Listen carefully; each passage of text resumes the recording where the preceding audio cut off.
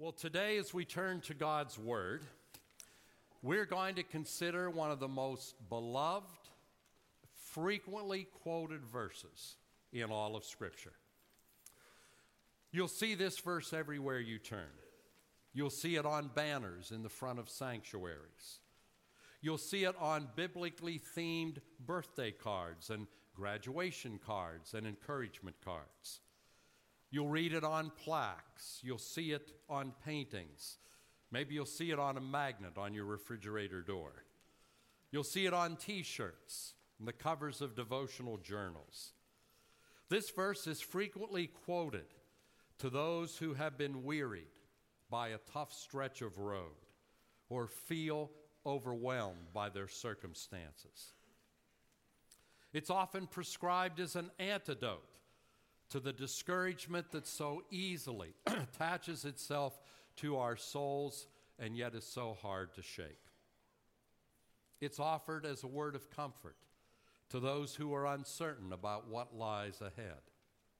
It's voiced as a word of reassurance to those who are struggling to grasp God's will or to understand how their situation squares with God's love and goodness. Yet ironically, despite all of the good that it does, and despite its popularity, it's easily one of the most misunderstood, misquoted verses in all of Scripture. And that proves yet again that where God's Word is concerned, familiarity is often a barrier to understanding. Because we are prone to assume frequent exposure to a passage automatically translates into understanding and comprehension, and it does not. Among Jesus' contemporaries, those who struggled most to grasp what Scripture was saying about the Messiah were the people who were most familiar with Scripture, the Pharisees. They had been immersed in the study of God's Word since their infancy. They began memorizing the book of Leviticus at age 4. Too late for us to try that, but I can't even imagine it. They could quote large portions of God's Word from memory. They immersed themselves in it daily, yet they failed to grasp most of what it intended about their Messiah. And that situation and Jesus' repeated warnings about the traditions of men demonstrate that frequent exposure to God's Word can breed a form of carelessness. We can embrace an interpretation of Scripture simply because it's been passed down to us by others without checking the facts. We can assume that we know more than we know, and we can stop engaging the passage with humility and a teachable spirit. Now, all that being said, let me end the suspense and read the verse to which I'm referring. It's Jeremiah 29:11. For I know the plans I have for you, declares the Lord. Plans to prosper you and not to harm you. Plans to give you hope and a future. That's Jesus calling, I think. Hopefully he'll figure out I'm not going to answer. 2 weeks ago, we considered the courage of certainty. Last weekend, we talked about the certainty of uncertainty for those who follow the Spirit. Well, since certainty begins in an accurate understanding of God's Word, this weekend our topic is be certain of your context. Be certain of your context. Let's pray together. Gracious Heavenly Father, every week I gladly confess that I can't do this without your Holy Spirit. I confess that as a reminder to myself and a reminder to this congregation. And we, as a community, gladly confess that we can't understand, let alone apply your word, without the empowering assistance of the Holy Spirit. So yet again, we ask, Spirit of the living God, fall fresh on us in this never-to-be-repeated moment. Have your way in our hearts. exalt Jesus in this place. Let your kingdom come. Let your will be done. As always, we pray this for the honor of Christ and in his name. Amen and amen. And as we study God's word together this morning, may the Lord be with you. As somebody called to teach God's word, I learned long ago that you can't interpret Scripture accurately if you ignore context, if you ignore its setting. And there are a variety of elements to the context of any scriptural passage. The first is the entirety of Scripture that surrounds the passage. When you're interpreting a verse, when you're interpreting a chapter, that interpretation has to square with everything else the Word of God says from Genesis to Revelation. Another element is the cultural and historical setting in the moment that God spoke. Another piece of context is the initial audience that God was addressing. Another consists of the other things God said to that same group of people at that same time. Another element of context is the language in which God's word was originally spoken to people. And another is whether or not God was speaking to an individual or to a larger group of people or to a nation or to all of the human race. All of those pieces of context are important, and we're not going to look at all of those in regards to our text, but we are going to look at two of them. And I want to start with, to whom was God speaking? Jeremiah began the 29th chapter of his prophecy by stating, "This is what the Lord Almighty, the God of Israel, says to all those I carried into exile from Jerusalem to Babylon." Notice, all those. God was addressing a large group of people. God was addressing a nation in exile. God was not addressing an individual. The word "you" in the verse that says, "The plans I have for you, to prosper you, to not harm you, to give you hope and a future." That "you" is not in the singular. It is in the plural. And that makes a huge difference. Because God's promises to a specific group of people can't be claimed by just any individual. And the reverse is equally true. God's promise to a specific individual can't be claimed by just any group. An individual follower of Jesus can't claim every promise made to the nation of Israel. And the church can't claim every promise that was made to the individual we know as Abraham. And while we're at it, I want to remind you that Jesus followers in the United States of America in the 21st century cannot claim all of the promises of restoration that God made to ancient Israel, like the one that begins this way: "If my people, who are called by my name, will humble themselves and pray." And yet I hear Christians claiming that all the time, and they do so erroneously. And there's a very real danger in that, because those who forget context set themselves up for unrealistic expectations, and then they eventually lead to unnecessary disappointments. When you quote a verse out of context, you end up writing checks that God won't cash. And then when God doesn't cash your check, you're disappointed in God rather than yourself. And if that disappointment goes unchecked, soon it will lead to tragic, faith-suffocating doubt and disillusionment. Jeremiah 29:11 was a specific promise to a specific nation of Israeli exiles at a specific moment in history. It's not a blanket promise for every individual follower of Jesus in the 21st century.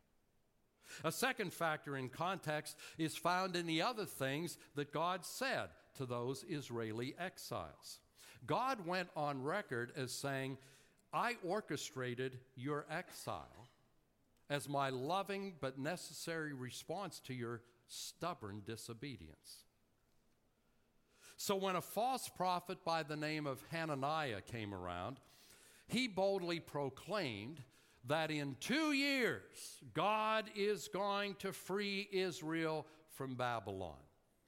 And his announcement was met with great applause.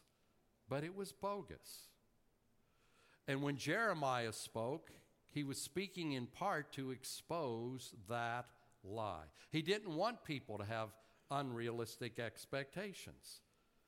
And that's when he stated this promise that we so often quote. But before stating the promise, he instructed those exiles to seek the peace and the prosperity of the city where they were living in exile. Think of that.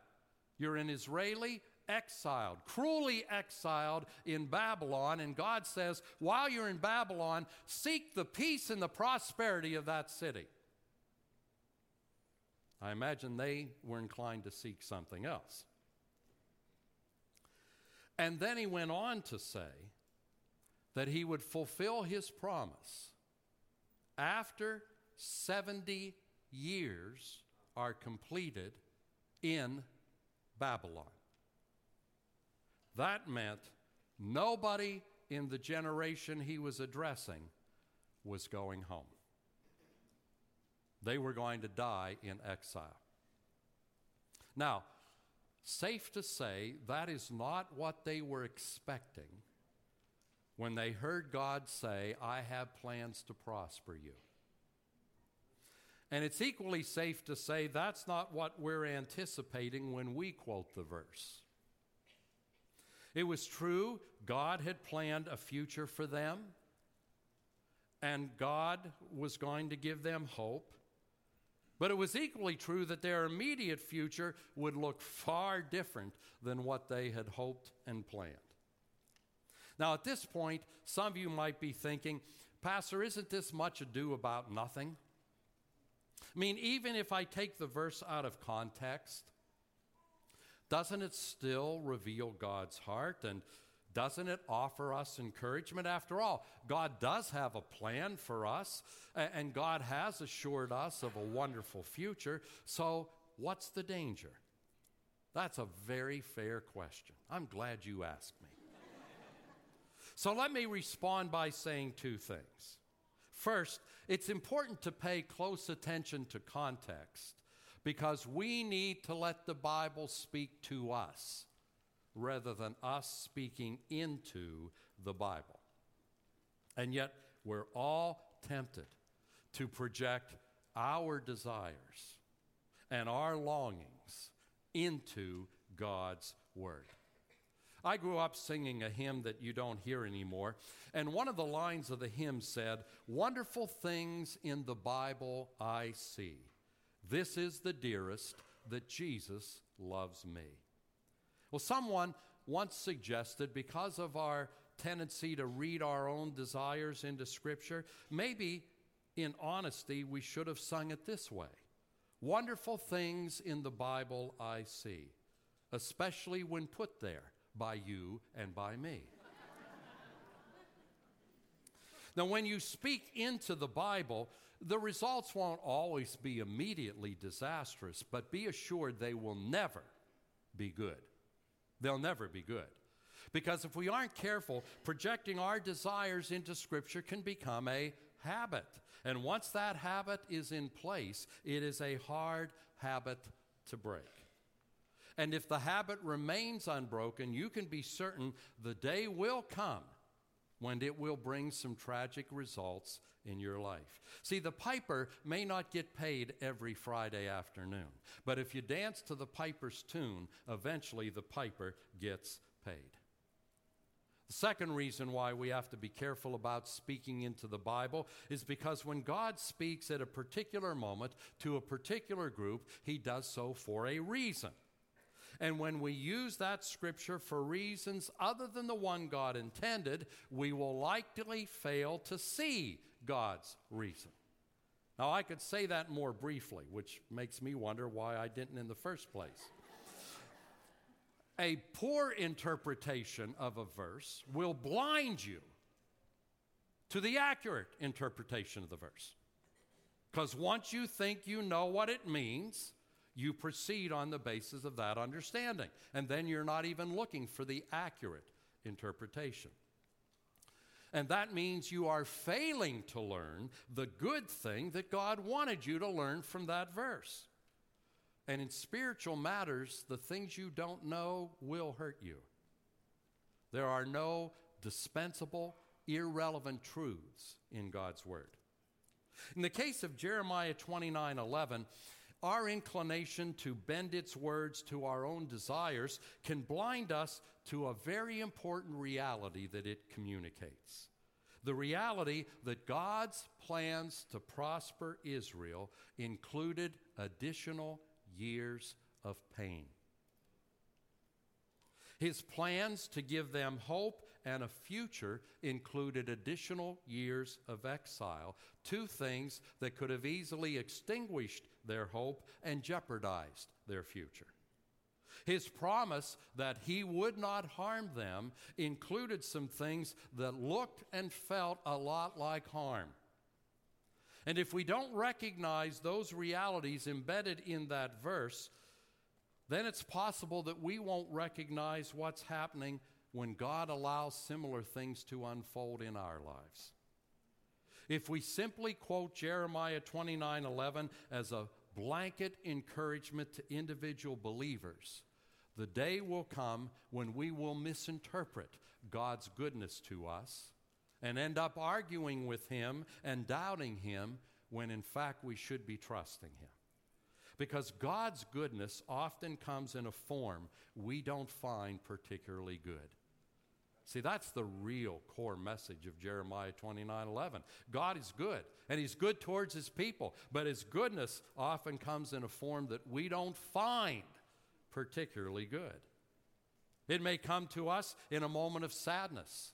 It may come to us in some deep disappointment. It may come in the midst of a painful loss. It may come in the form of a persistent problem. As we observed last weekend, God's ways are not our ways. When he plans what lies ahead of us, he does so with far more information at hand. And that's the real message of this passage. So ironically enough, quoting Jeremiah 29:11 out of context may actually get in the way of the good God has planned for us. So while you're saying, Lord, I know you have good things planned for me, you might be getting in the way of the good he has planned for you. I'd like to suggest something else that's lost when we use this verse as a blanket promise of individual safety and blessing. God's good plans are accomplished in the context of community. God didn't pick out certain people within Israel when he spoke this promise, even though not everybody in Israel was identical. There were those who had been very faithful to God, and there were those who were very unfaithful to God. God didn't speak to just one group within the nation. He spoke the promise to everybody. Why? He was reminding Israel that they were all in their situation together, faithful and unfaithful, spiritually mature, spiritually immature, but they were all in it together. Western individualism, our habit of viewing life, viewing morality, viewing politics, viewing history, viewing circumstances, our habit of viewing those things strictly and solely in terms of ourselves and their impact upon us has likely done as much or more to poison our understanding of God's Word and the application of it as any other single factor. People often say, I'm concerned about Eastern influence in our interpretation of the Bible. Well, at points so am I, but I'm more concerned about Western influence upon our interpretation of the Bible. Because the Bible was written in an Eastern context where people thought in terms of us rather than me. When you interpret it from a Western context where we think in terms of me rather than us, you've got to come out with convoluted interpretations. I might just add here, that's why we tend to read the Lord's Prayer in the singular, and the entirety of the Lord's Prayer is in the plural. And that makes a great difference, because there's a great difference between God, give me this day my daily bread, and God, give us this day our daily bread. See, if you got a good job, you'll feel God has answered the first petition. But if you run out of money before you run out of month, you won't feel that. But if you feel it's just about you having enough, then you won't apply the implications of the prayer and seek the economic support of your brothers and sisters in Christ who aren't as fortunate as you. We pray the Lord's Prayer selfishly. It's a communal prayer. Keep us, deliver us, provide for us. So is it right to desire the plans God has for you as an individual? Certainly. But Jeremiah reminds us it's not all about us. And the people who realize it's not all about us are the people who are most adept at discovering what God wants for them. God has plans for your brothers and sisters as well. And since God plans the future of all his people, his plans for any one of us may look differently than what we would anticipate. When things don't go the way we would like, if we hear 70 more years of exile, what do we tend to do? God, why me? Why this? Why now? And God has to say, why do you think it's just about you? Listen to what you're saying. You're interpreting your situation solely in light of you. I'm up to something bigger than what I'm doing in you. I'm doing for my whole body, the church in the world, and I'm doing for the entire world. So, if you have a t-shirt with Jeremiah 29:11, keep wearing it. You don't have to go home and have a ceremony and burn it in the backyard. You'd probably set your porch on fire. If you have it written in your Bible, don't cross it out. If you have it highlighted, you can't unhighlight it anyhow. It's not wrong to apply it to individual concerns like where do I go to college, what city should we move to, what job offer should I take. That's not a horrible misuse of Scripture, but it's not a real accurate use of it, and that brings the very real danger of missing what God is doing on a much bigger scale. And when you miss what he's doing in us, you'll struggle to interpret what he's doing in you. So the promise of Jeremiah 29:11 is bigger than any of us. And I would suggest because it's bigger than any of us, it's better than most of us have ever seen. Let's pray together. Father, deliver us from individual thinking, not from individual accountability, but from individual thinking. And help us to view Jeremiah 29:11 in its context and realize what it isn't, but have a greater appreciation for what it is. And to interpret any difficulty that comes into our life as something that pass through your permissive will for the sake of everyone in the body.